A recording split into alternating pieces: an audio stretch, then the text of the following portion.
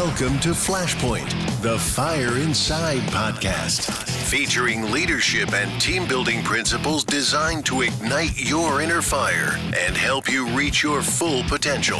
On our program, you will learn from professional athletes, military and business experts, inspirational figures, leaders in the fire service, and other top achievers who have reached the pinnacle of success in their chosen fields. And now your host, international speaker and best-selling author, Frank Viscuso. It's go time with JP Dinnell. Yeah. And I am excited. I'm so excited to have you on, JP, and thank you for making time to talk with us. And what I want to do is I want to start with your journey, really starting with when you decided you wanted to be a Navy SEAL. You were about 18 years old when you walked into a recruiter's office, right? Yes, sir. When I decided I wanted to be a Navy SEAL, I was anywhere between the 7, 8, 9-year-old range. My brother and I, we had watched a documentary of the SEAL teams from the Vietnam era, and my brother Corey and I just completely fell in love with the SEAL teams. And it was any piece of information that we could get on the SEAL teams, we were reading, we were watching, we were listening to it. We were completely infatuated with it. We would go to garage sales and talk to the Vietnam vets, and we would buy their old gear if they were selling it, right? And then we would sit and talk with them. We would ask them questions like, hey, I want to be a Navy SEAL. Do you know anything about Navy SEALs? And, these older guys, they would just laugh. And, of course, none of them were Navy SEAls. And, but they would tell us stories about what they knew about the SEAL teams, and we would just sit and listen. And, it was really cool to have that exposure as a young boy, because I think it helped kind of keep us focused on a really cool goal. That is awesome. One of the stories I heard you tell was that when you went in to talk to a recruiter, and I think they said, our wannabe Navy SEAL recruiter's not here. Yeah, that pissed me off. Yeah, I'm sure it did. But you talked about how your father helped prepare you that summer. And what did he do exactly?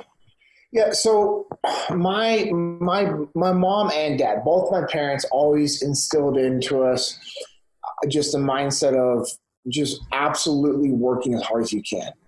And it doesn't matter what the environment is. It doesn't matter what the job is. It doesn't matter if it's something that you don't want to be doing. If you have the opportunity to work, you work hard.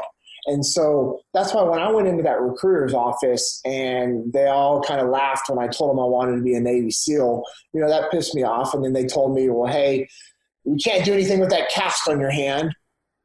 And the Navy SEAL wannabe recruiter won't be back until Thursday. I was like, okay.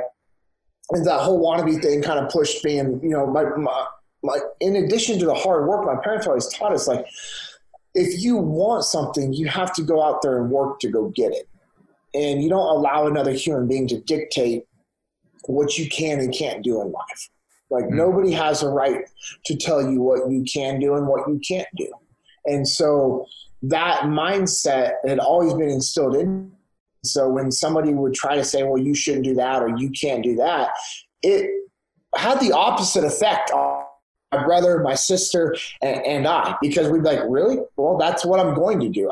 My sister just became a doctor, and for years people told her, you shouldn't do that. It's going to be way too hard. You're a single mom, blah, blah, blah. The stats of single moms being able to make this happen and be successful. And for people to say that to Sarah, she was like, okay, watch this. And guess what? Now she's a doctor, and she was going for neurosurgery. But this is what's crazy about my sister is neurosurgery for her, that was going to be too boring because it would be the same type of thing over and over. And so she wanted general trauma surgery so she could be challenged every single day. And she just got her number one pick for 5 years of residency. And that's how well she did with all of her stuff. And so that's always been ingrained into us. And so that summer that I was going to be working in construction with my dad before I left from the military, my dad pushed me mentally and physically past my limits. every single day, because he knew that if I wanted to become a Navy SEAL, that I was going to have to be at a different state of mind. My uncle, who we were very close with, he had some friends that he was cops with that, used to be SEALs or new SEALs, and they had a little bit of insight, right? And so they told him like what the training program was going to be like. My other uncle was a PJ in the Air Force, so he was Air Force Special Forces. He had been doing that for years. He was a tier one PJ. He had worked with the SEAL teams and Delta and Rangers and guys he'd worked with all the top level special forces. And so he had kind of given us some insight and gave my parents some insight as well in regards to, hey, this is his mindset's going to be, this is what the training is going to have to be like. And so that summer, for my dad pushing me doing construction was the absolute best thing that anybody ever could have done for me. That's great. And, it was cool because we cut my cast off because I told him what the recruiters told me and how I couldn't even go into the Navy with the cast on, and I really wanted to go. And my dad was like, awesome, because he knew the route that I was going. I'd gotten a street bike my senior year of high school. I was starting to kind of party. I had run from the cops a couple of times on my street bike, and my dad knew about it because he heard me and my buddies joking and talking about it. And he saw what was getting ready to develop, and he just didn't want me to go down that path. And that was absolutely a path that someone like myself would have gone down quick, because I was just driven by that. It was like that adrenaline rush. And, hey, the military is going to take care of that, especially in the SEAL teams. And so that challenge that I needed from the military, my dad just knew what he needed to do. And there was times where I would be so mad. I'd be in tears, mad with my dad that summer because of what he was doing and how he was pushing me. But when I got in the military, or even when I got into boot camp, I was able to immediately think back, I'm very thankful. And Navy boot camp's not hard, but I recognized that mindset that my dad had already started to instill into me was the most important part. The physical part, I was a really good athlete. I was in really good shape, and that wasn't going to be an issue for me. It was the mental side. And my dad knew that most young guys don't make it through training because they're not mentally prepared for that portion of their life yet. I like what you said a little bit earlier. You kind of alluded to this concept of, if you ever lose your will to fight, somebody who has the will to fight will control you because they're mentally and physically prepared. Yep. And, we have many of our listeners, the majority of them right now, are in the fire service, first responders, and there's some similarities, obviously, in what we do. And I've actually heard a Navy SEAL express it this way. He said, we both fight an enemy that can strike anytime during the day or the night, an enemy that can hit us with an unknown size and intensity, an enemy that maneuvers rapidly, causing us to have to adapt, and an enemy that we would have to rely on teamwork in order to defeat. Mm-hmm. But then he talked about the differences. And he said, to become a SEAL, obviously, you have a very strict selection process. That's the biggest thing. And then the other two things he mentioned were he talked about the training and how SEALs prepare, obviously, in the equipment. We have the equipment. I travel throughout the country talking to fire departments regularly, and I can tell you some departments train very effectively. Other ones do not train effectively. And it's easy to kind of tell if you just spend one day with them.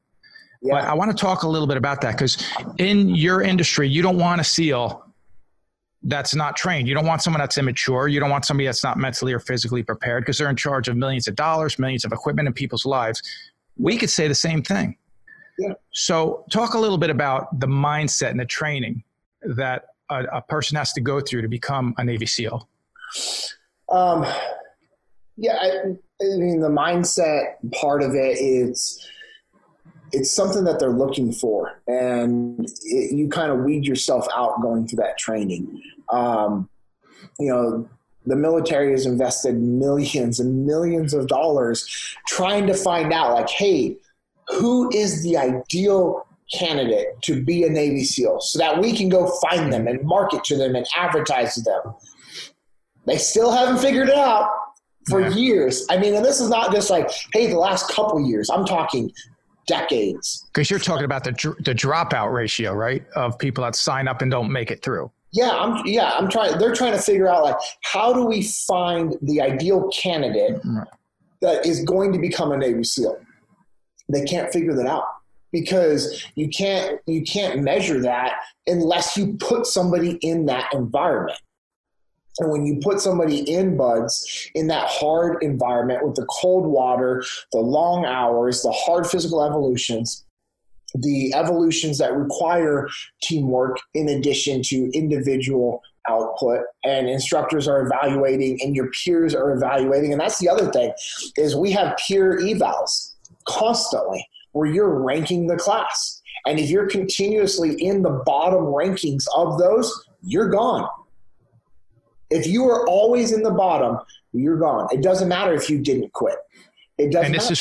This is your peers evaluating each other's? Yes. So if you're a piece of shit going through training and you screw over other guys and it's always what's best for you. If you're always getting back and you don't take care of the team gear and you immediately go to start taking care of your own personal gear, or you immediately go take a warm shower to try to heat up after a long dive evolution where everybody is freezing cold, to the bone cold. It takes hours to warm up after.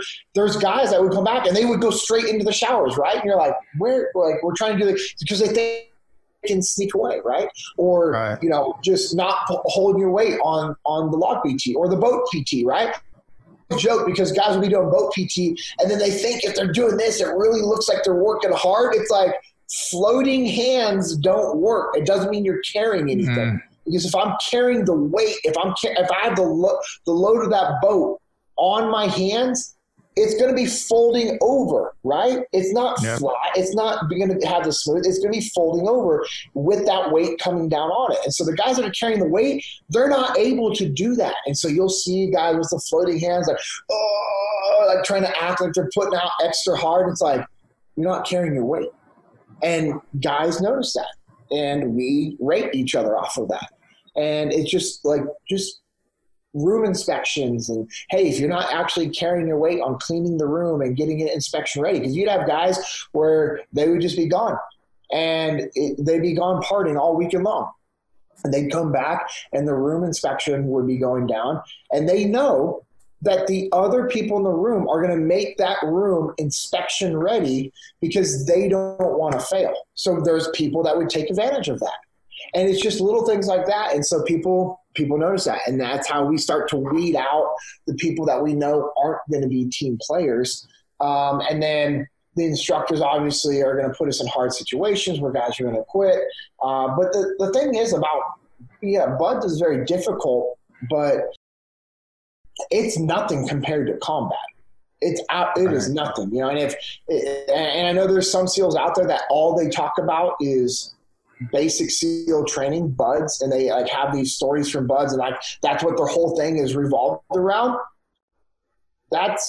Cool, good. I guess people would like to hear that stuff, but that's not what it's about, because the true test of a guy's mental toughness is combat, is seeing their buddies being shot and bleeding out and carrying a dead body out of the middle of the street and loading up a dead body of a soldier or a Marine that you've been working with for 4 to 5 months who became close like your brother, and going out the next day and going and getting into a gunfight and actually knowing that what you're doing, your actions can get yourself or one of your teammates killed if you're lazy, if you're not disciplined, if you're not dialed in and in the game as long as you should be.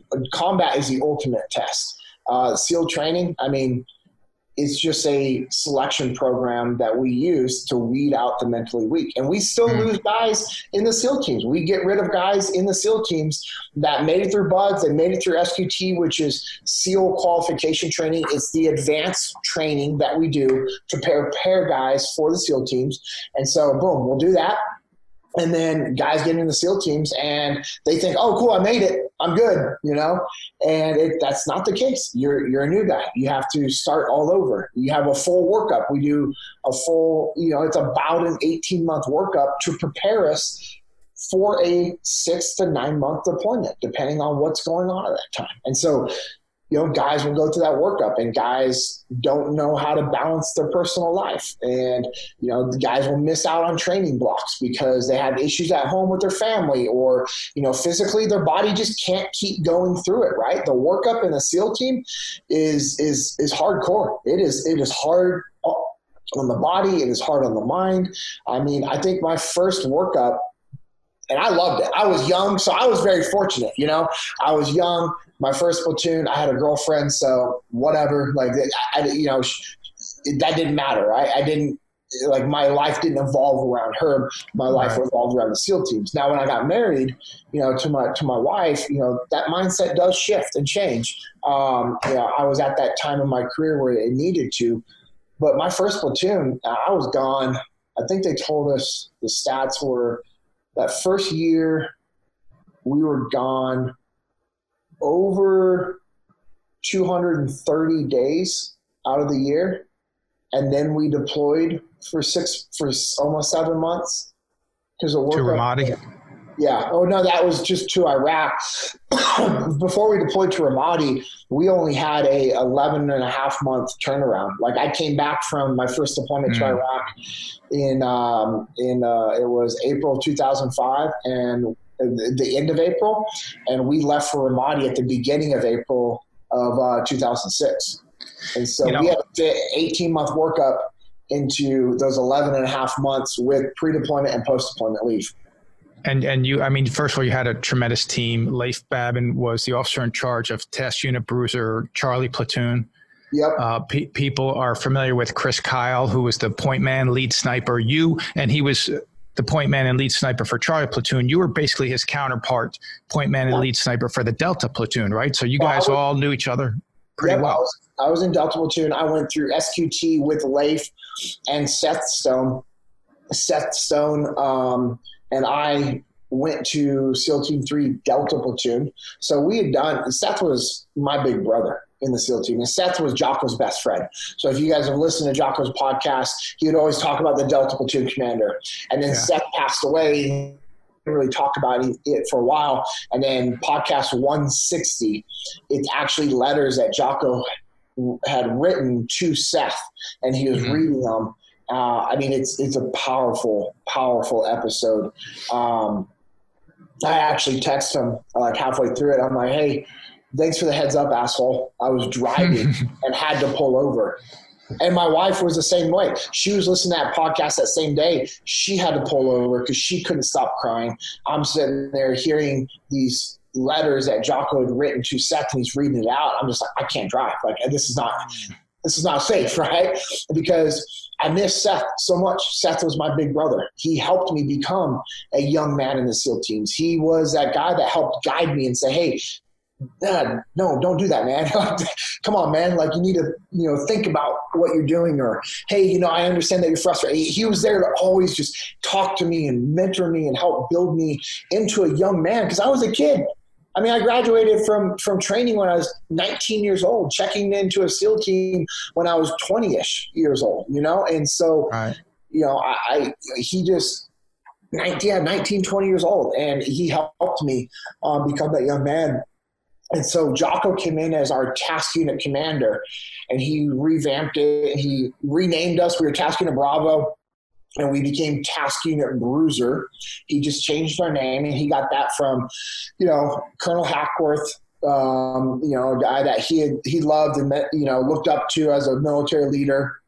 And so, that was one thing that you want to do, is you just change your name, kind of revamp the way we did things, and just reestablish our mindset.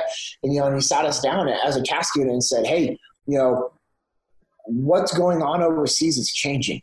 It's really bad. It's really bad in the area that we are trying to go to. The enemy that we're going to go up against is unlike anything that we've seen before. This workup is going to be different. We're going to take ownership of everything that affects our mission, everything that affects our ability to deploy, and we want to go to the worst area.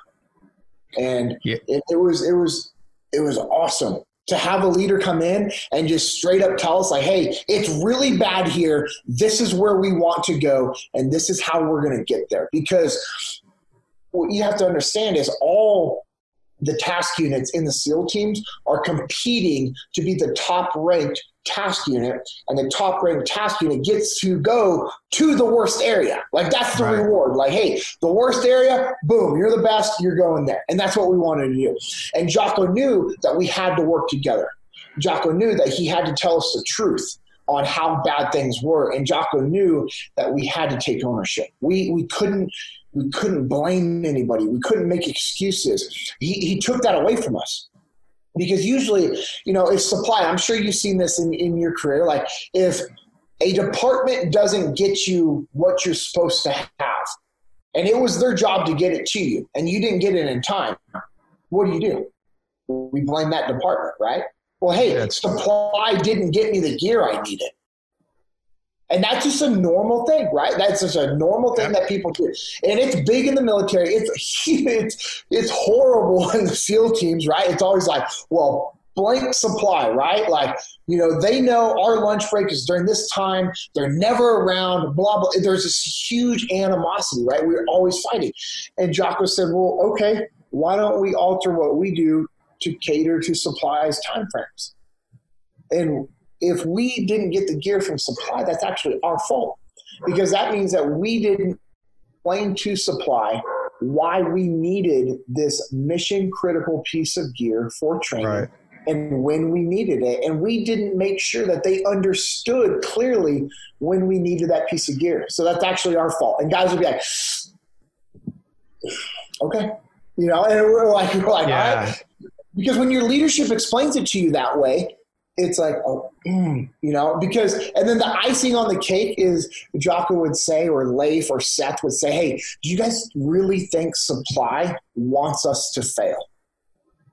The answer is no. Right. And it's so interesting that you got into all this, because I was actually going to ask you, how was Jocko different? And you explained all of that. And it's really cool, because for people that are listening, and I can't imagine we have many of them, but for the people who are listening that aren't sure, who is Jocko, who is Leif, who are we talking about? They're the authors of Extreme Ownership. And obviously, their background now with the SEALs a little bit from this podcast.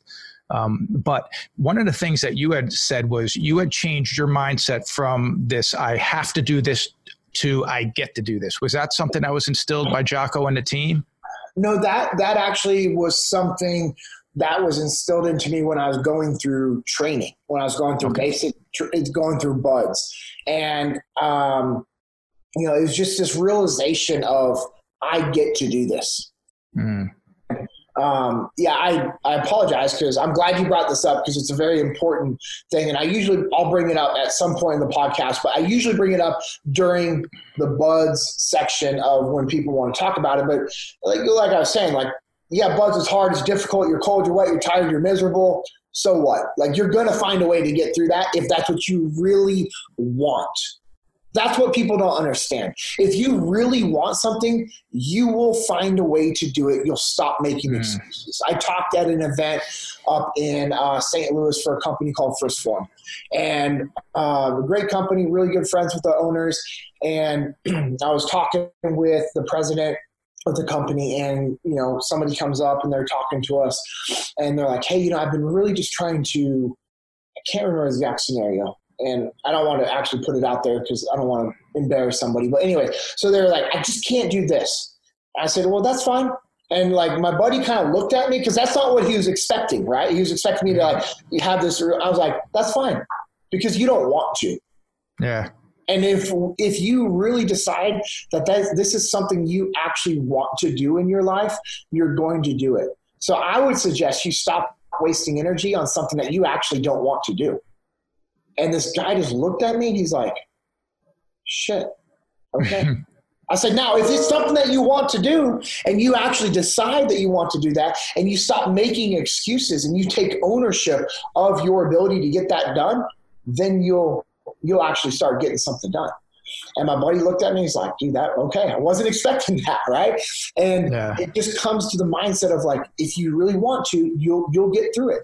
And in BUD/S, the mindset of I get to do this helped build, this is what I really want to do. I put it on my kids. There is not one time going through training I ever thought about quitting. Not once. Because I wanted to do that more than anything in life. And I also looked at the other instructors and said, hey, if they've done it, I can too. They're no better than me. I respect them, but they breathe the same oxygen I breathe.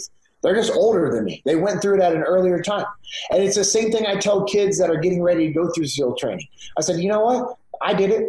There's no reason why you can't. And all the other instructors, they did it. There's no reason why you can't. The difference is we actually want that suffering. We actually want that pain. Yeah. We actually want that discomfort because I thrive off of that.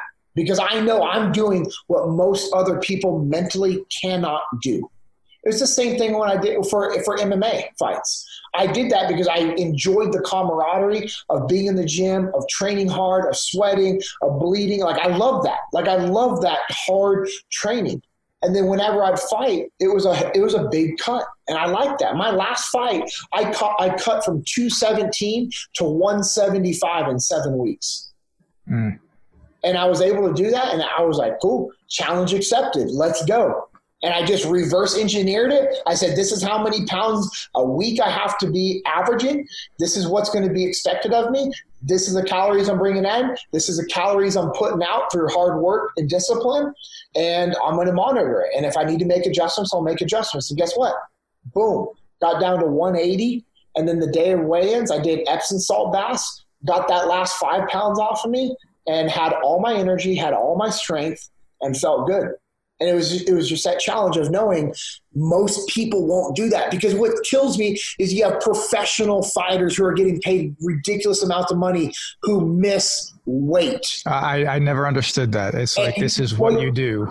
Actually, I understand what you just said, Frank, but you know why they do that? Is because they mentally are weak. They don't want to. They don't want it bad enough because complacency has crept in. They're not hungry anymore. The crazy part is, hey, you know what? Oh, cool. I'm getting paid this much. If I miss weight, I'm giving up this much of my purse. Right. I'm doing okay. I don't need that. I plan on winning anyways. Who cares? And they're complacent. And I just looked at it as a sign of disrespect. Like somebody else made that commitment. You uphold your end of the commitment as well. And that's what I look at. It's the same mindset going through BUD/S. I made a commitment to my nation.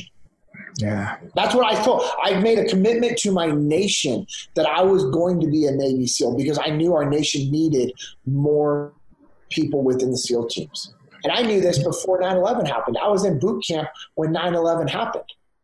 Yeah, you were just a few days in, right? Yeah. 6th day of boot camp and 9/11 happens. And I'm like, yeah, okay. Like, here we go. This is crazy.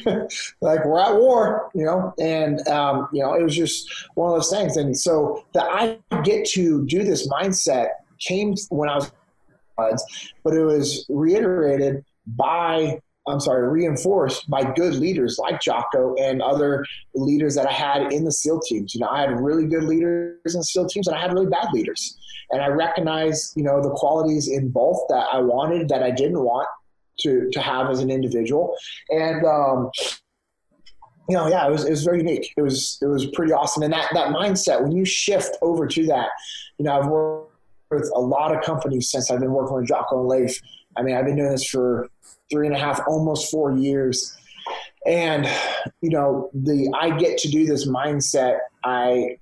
I usually get the most feedback from people on this because they're like, that really, really shifted the way I think. And, I'm actually appreciative that I'm going to work, because people are like complaining about their job, right? They're like, I'm just not happy, blah, blah, blah. I'm like, hey, remember you get to have a job right now. Because remember before coronavirus, everyone was like, blah, blah, blah. And then coronavirus hits and everyone's like, oh, I don't have work and blah, blah, blah. I'm like, wait, I'm confused because you were saying you hated your job last week, but now you wish you had that job. Well, if you're maybe a little more grateful about the things that you had, you would put a little more effort. You would you would care more about the outcome of the work that you provide and who you're working with. That is such a great perspective that I hope people really listen and take to heart. Earlier, you talked about, as a Navy SEAL, you want to go to the most difficult places, and for sustained urban combat, that's what you want. Just like we talk, and when I talk to firefighters, I talk about, as a crew, as an engine company or ladder company, you have to want the hardest job on the fire ground, and you want it every time because nothing's going to be easy. But your first deployment was not the hardest deployment. Talk about that for a moment. Oh man, it's why are you trying to get me frustrated right now? Because I want to lead into where it brought you. I know. I'm just teasing. Because and I kind of set that up, painting the picture for the mindset that I had when we deployed to Iraq my first time. We were prepared to do these capture kill missions. That's what we were doing our whole workup to go do, right? And then a couple weeks before we deployed, they said, "Hey, you guys are now taking over the personal security detail mission," which is PSD, which is keeping the top dignitaries in Iraq safe. So that was our job. We now were going to keep the top dignitaries in Iraq safe. And the preparation for that was minimal. We didn't work up to do that. We had no training for that. They sent us to a 1.5 or 2 week course with the Secret Service, and that was it. It was like, cool, you got the base of it. We're going to go over it. Like, what? And so, hey, but guess what? The soldiers and Marines that were over there doing the same thing, they had very minimal training, if not none. It was on-the-job training for some of those guys. And so I was pissed. I had a really crappy attitude. I'm 21 years old. I want to be blowing open doors, kicking open doors, shooting bad guys, getting in gunfights like the SEAL teams had been since the war kicked off. And now all of a sudden I'm playing bodyguard for the vice president of Iraq. I wasn't happy. That's not what I wanted to be doing. But I recognized through some mentoring, I guess we would say, on the job overseas, that I needed to shift my mindset. And, I joke, but it was one of the old guys. His nickname is Pepper. And he sat me down and had a very blunt conversation with me. And he said, "Hey, I know you don't want to be doing this job. None of us want to be doing this job. But you have to understand how important this job is. And why we're doing this job is because of this, this, and this," right? And he laid it all out. He explained why, and it was really cool. And he even said, he's like, "Hey man, it's my fault that you don't understand this." And I found that very unique. I remember, him taking ownership of that, of saying, "Hey, it's my fault that you truly didn't understand this." And, some of the other guys, some of the other new guys had bad attitudes, but I will say mine was probably the worst because I was just so driven and always wanting to go, go, go. Some of these other guys are good guys, but they were just like, that's fine. I don't mind doing this. And for me, that frustrated me even more. It's like, how do you not want to be going and getting in gunfights? That's what we signed up to do. Right. But they were a little older and they're a little more mature than me. Okay. And so they understood, like, hey, this is part of the job. I'll take the job. It's not that they were scared or not that they didn't want to go do it, but they just understood it better than I did. And so Pepper had this talk with me, and he explained to me that I needed to shift my mindset, or they could send me home or to another area. And it was just like all this, like, oh, no. Like, this is not what, And when I shifted my mindset to like, hey, you know what? Because he's like, hey, think about it. We're driving fully armored SUVs. Like, we're not in Humvees. We're not in tanks. We're in fully armored SUVs that are climate controlled, right? Mm-hmm. And where we were going with this gentleman, it would be super cold at times. We were going all over northern Iraq and up into the mountains in the wintertime. Like, it gets cold up there, right? And so we, we're getting new gear. It's like we're wearing low vis body armor underneath our button ups or our polos with our jackets, and the shoulder holsters at time, or the hidden holsters. And I was like, okay, he's like kind of painting the picture to me, and he's like, hey, and at the end of the day, this mission is for the greater good of our military, and that's what our job is to do. I said, Roger that. You used such a great word earlier, and the word's a simple one that's used a lot, but I don't think it's understood. You said he explained why. The why. The why. How important is the why to understanding the mission and helping people buy into it? What a lot of people and leaders fail to do is they just tell their people what they need to go do. And they might give them like a little bit of like, hey, this is what you need to go doing because. And they'll give them a little because. But most leaders fail to deliver and reiterate the why. And saying, this is why we're doing what we're doing. And when you give somebody the why, it allows them to start helping come up with ideas on how you're going to do that. And when you give somebody the why and you allow them to help come up with the how, what did you give them? You gave them ownership. Gave them ownership. And when somebody has ownership over a plan, it's really hard to complain about that plan, right? Absolutely, because they helped come up with it. Yeah. Hey, you can't complain about something that you came up with. I mean, yeah, I guess you could, but you could be frustrated with yourself, but you're not going to complain to the team because that was your plan. That was your idea. You helped contribute to that. And so good leaders don't just give people what, but they give them the how and help them develop. They give them the why to help them develop the how. And when he did that with me, it made sense. It shifted my mindset, and I was like, cool. All right, you know what? We're going to make the best of this. I'm going to do my job. And at the end of the day, remember what my parents taught me. It doesn't matter if you don't like the job. You're going to work hard. You're going to outwork everybody else. You're going to be a good example to others. And that was, I just needed a little recalibration. I needed a little bit of a conversation. That was my immaturity coming out, and it was good. After that time, I really tried to focus on, being a good team member, just trying to be quiet and listen and, do my job. So we shifted through that. And then that's when Jocko came in. When we came home, he came in as our task unit commander. And, it was a completely different ballgame. We were like, hey, we're going to the wild, wild west. And you called Ramadi the best and the worst of times of your life. Yeah, Ramadi absolutely was, the SEAL teams in general as a whole, that chapter of my life. And it was a chapter. And my big problem when I transitioned out of the military is I couldn't close that chapter. Even though I left the military and I chose to get out, I kept trying to get back into that chapter and still live in that chapter and allow, and in hopes that something would spark, right? And I would be back there again. Because combat and the SEAL teams made sense to me. Training SEALs to go to war makes sense to me. I enjoy that. I love that. I could legitimately do that every day for the rest of my life and be okay with it. And we didn't make good money in the military, so obviously it wasn't a money thing. It was a true love of the job. It was a true passion for what we were doing. But yeah, Ramadi was, some of the most amazing, joyful, I would even say loving days of my life. Yeah. Some of the most horrific, dark, just demonic days of my life as well.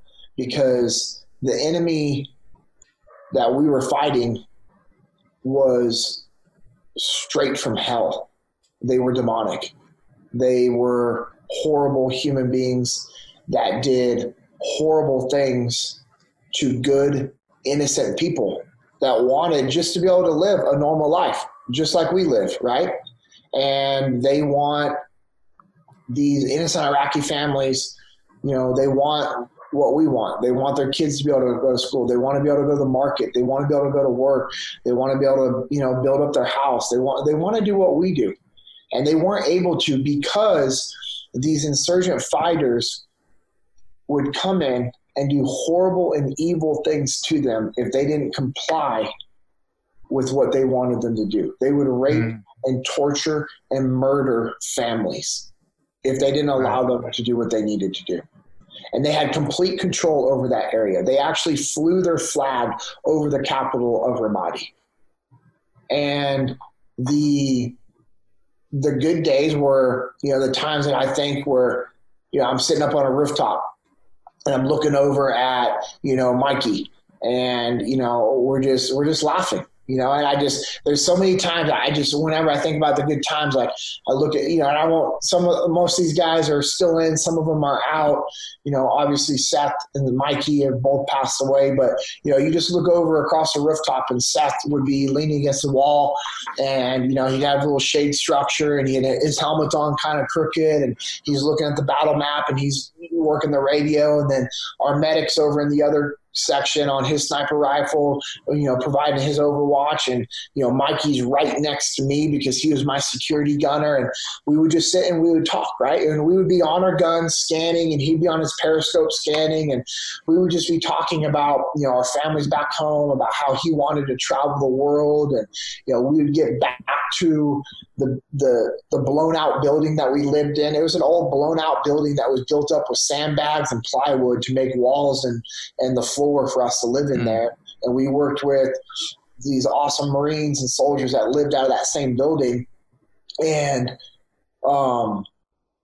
we'd get back and we would watch this show called The Thirsty Traveler, right? And so Mikey had that little DVD series and we would watch that. We'd talk about traveling and, we'd go work out together, myself and another one of my close friends I called the Badger.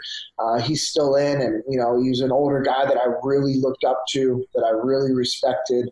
And I still look up to and respect him to this day. And it's just, we'd be sitting on a cot next to each other, just bullshitting, just talking, right? And just getting ready to watch, some TV series to buy a little bit of time before we try to go to sleep. We try to just shut things off before we catch some sleep. And, there's many times that we slept on rooftops for a time, right? And you'd leave to go out on an overwatch with, water bottles in your rucksack frozen. And by 9 a.m., they're defrosted. And by 10, 11 a.m., that water's warm.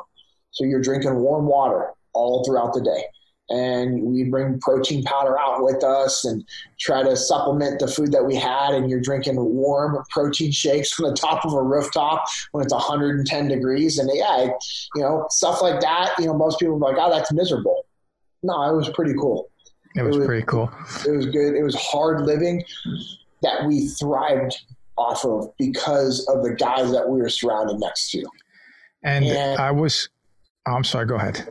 No, I was just going to say, and it's just, it's hard to not be able to call Seth anymore, to talk about Ramadi, to talk about my deployment to Afghanistan after that, and just to see how he's doing, because he legitimately was by my side from SQT until the day I got out of the military. And even when after Ramadi, I got pulled from that task unit because I had surgery and I wasn't going to be able to do a workup and deploy. And that's when Seth took over as a task unit commander.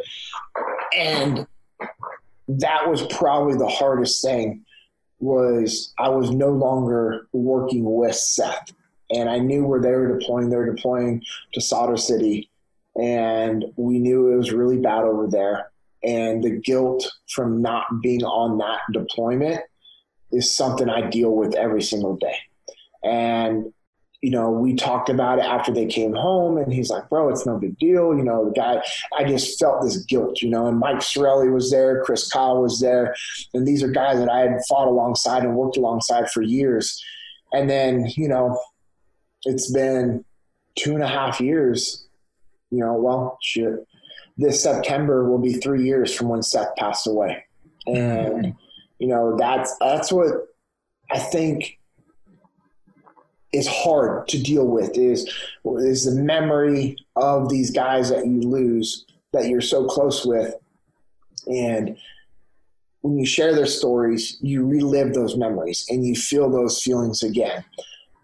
But that's important to do, because what you can't do is not share those stories, and you have to keep them alive. And even if it creates pain or if it brings back memories, whether it's good or bad, that is something that I think is healthy for humans to be able to work through. And at the end of the day, it's not about you. It's about them. It's about keeping their legacy alive. They made the ultimate sacrifice.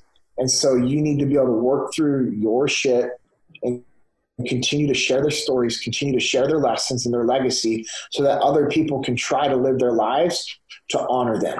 And that's the thing that I try to do every day, is just live my life to honor them. That's one of the things I absolutely love about all the Navy SEALs. It seems like that is something you're also passionate about.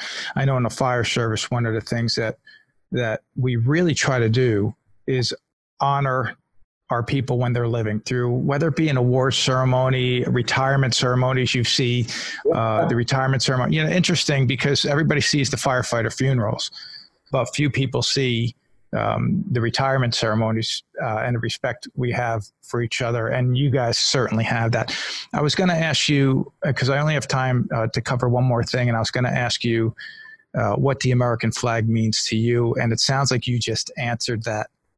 But I wanted to ask you anyway, what does the American flag mean to you? I mean, the American flag means everything to me. And I've tried to explain this to people. I don't think I do a good job. But to me, at my core, it means everything, because it means the freedoms that I've been given. And I know how lucky I am to live in this country, because I've seen countries all across the world where people would try to give us their kids. Think about that. There are people out there that try to give their kids away to strangers in hopes that their kids can have a better life, knowing that they would come back to the United States with us. And when I look at an American flag, I think about my grandfathers who served in World War II, Korean War, the Vietnam War. I think about my aunts and uncles who served in Desert Storm, who have fought in Iraq, who have fought in Afghanistan. I think about Mikey's casket being covered in an American flag as we flew him home from Iraq. I think about Mark Lee being covered in an American flag as we all lined up and saluted him one last time as he was being loaded up onto a helicopter for his Angel flight. I think about the sacrifice that so many Americans have made to make this nation great. And we're not a perfect nation, but I can promise you we are the absolute best nation out there. And that American flag represents every one of us. And the awesome thing about the American flag is it doesn't care about your skin color. It doesn't care about your sex, your religion, your beliefs. It allows us to have freedoms to express all those things. And if it wasn't for that flag, we wouldn't be in a position where people can go and protest. And they can go and do the crazy things that people are doing right now and actually get away with it. You do that in other countries, you will be killed. You will absolutely be killed. And so the American flag to me truly represents everything, because it means that I am in a country where I can go and do whatever I want to better my life. I have the true freedom to make the most out of every single day. I have the ability to wake up with the mindset that I'm going to live my life to honor that flag and to honor my fallen brothers. I think you actually did a great job explaining what it means. JP Dinnell, thank you so much. I feel I can talk to you for another 2 hours. I wish I had 2 hours. Yep, so thank you so much. Yeah, thank you. I appreciate you. And how can people get in contact with you and Echelon Front? On social media, it's at Echelon Front. That's ECHELONFRONT.com. So echelonfront.com is our website, and then at Echelon Front on social media, Instagram, Facebook, Twitter. I am at JP Dinnell, so at JPDINNELL.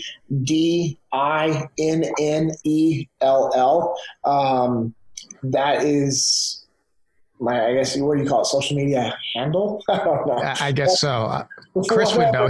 Chris is the youngest one, and actually we have another one that's even younger, so they would know those answers. I don't know. Whatever that is called, that's what I am on Instagram, Facebook, and Twitter. And then if people want to get a little more information on what we do at Echelon Front, I could go to the website. You can see all the different instructors, and extremeownership.com has information on the musters, and then EF Online. So EF as in Echelon Front. Online.com is our online leadership program that we have, where we're doing a lot of interaction with our members. Every Monday, Wednesday, Friday, we actually do a live training via Zoom for all of our members with Jocko and Leif. They lead the training, and and then the other instructors are there chiming in, and we're building out a platform to where we're actually going to be able to interact with the members and have a forum. And so that's absolutely amazing. We reduced the pricing from where it was, because we did it over a year ago, but we never advertised it, and because we just wanted to have it built up. And then coronavirus happened. We're like, okay, hey, people need online stuff. We just launched it, and it's been a really good opportunity. But any of those places, you guys can reach out if there's something I can do, or if you guys have questions. The best I would say is probably Instagram. Send me a message, and I'd love to connect with you guys. And I thank you for allowing me to be on your podcast. Thank you for your service, and thank you for the service of every service member. First responder, firefighter that's out there listening to this podcast. We have the ultimate and utmost respect for what you guys do, because you guys do it every single day. Mm-hmm. We would do a workup to go deploy for 6 months. You guys do it every single day. And so your burden is a heavy burden, and you cannot allow training to not be a number one priority in your life, because that training is going to prepare you for these horrible situations. And what you guys do is very unique. You want the absolute worst scenarios, but you pray it never happens, because that means that something bad will happen to somebody else, right? And so that's a strange dichotomy that you guys live in. It's the same with us.